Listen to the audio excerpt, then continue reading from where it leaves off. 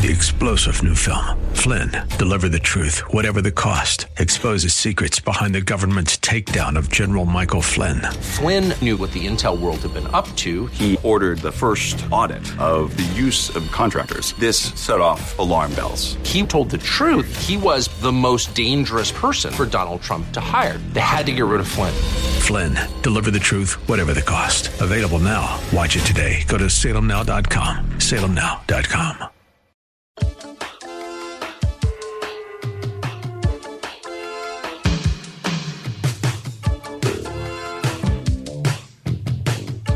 Welcome back to the Dan Proft Show. I'm John Hinderaker from Powerline, filling in for Dan tonight.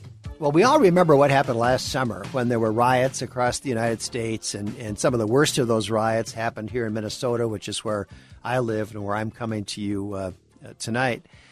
And there was a big movement across the country to defund the police. The claim was that the police are preying on minority communities. They're just wantonly murdering black men in particular, that minority communities would be better off without a police department, and that maybe the police could be replaced by social workers and on and on.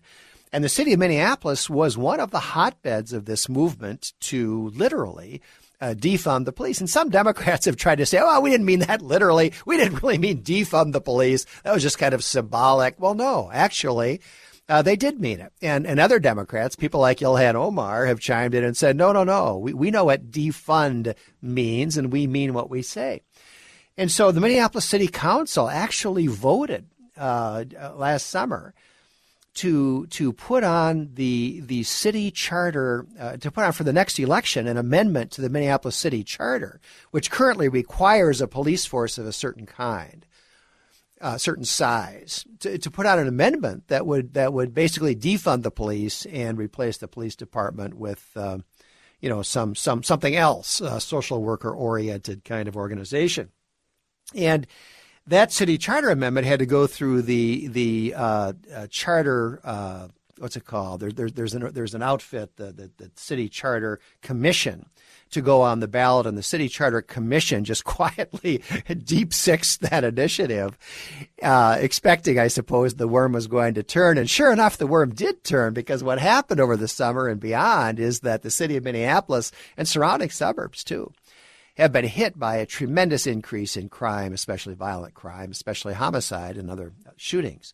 And as a result of that, there's been an outcry and a demand from citizens, including lawsuits, alleging that the city of Minneapolis has allowed the police department to fall below the legally required level.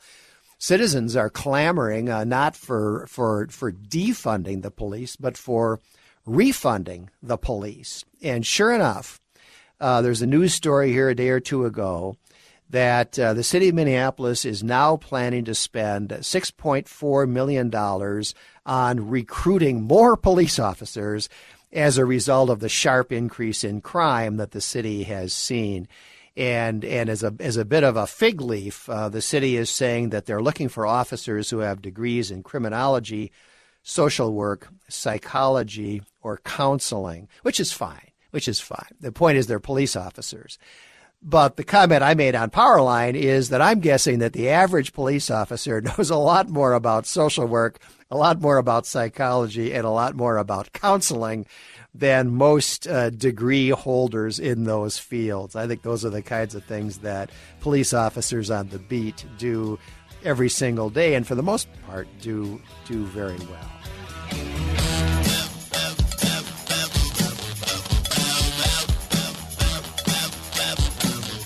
This is the Dan Proft Show.